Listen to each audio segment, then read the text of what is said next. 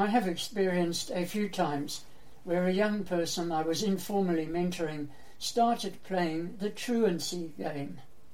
I sat down with these young people and we shared the purpose of education, their hopes and dreams, and I listened and listened and listened while they processed and unpacked their experiences.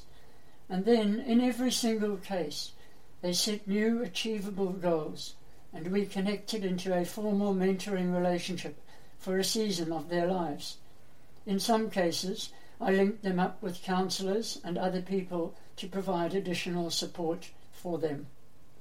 In this episode, I'll share a few tips from my personal experiences, also overlapping with experience from other adult mentors of adolescents, though you should bear in mind that each instance of truancy or dropping out will be different.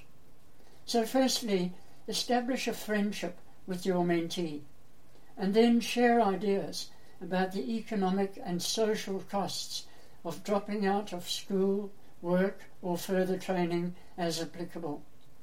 Discuss the long-term options for your mentee.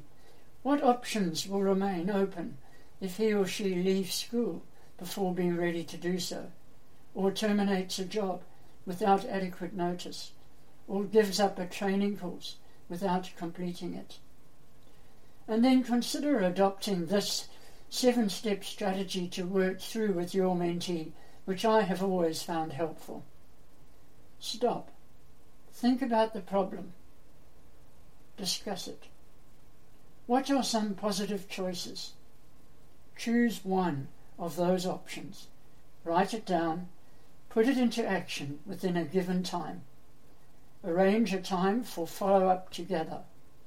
At the follow-up, discuss how the chosen option worked. Celebrate the small victories as they are achieved. And if you are linked to a youth mentoring program, always discuss this matter with program staff. And so our mentoring tip for today: remind your mentees that the choices they make in life are likely to define their circumstances.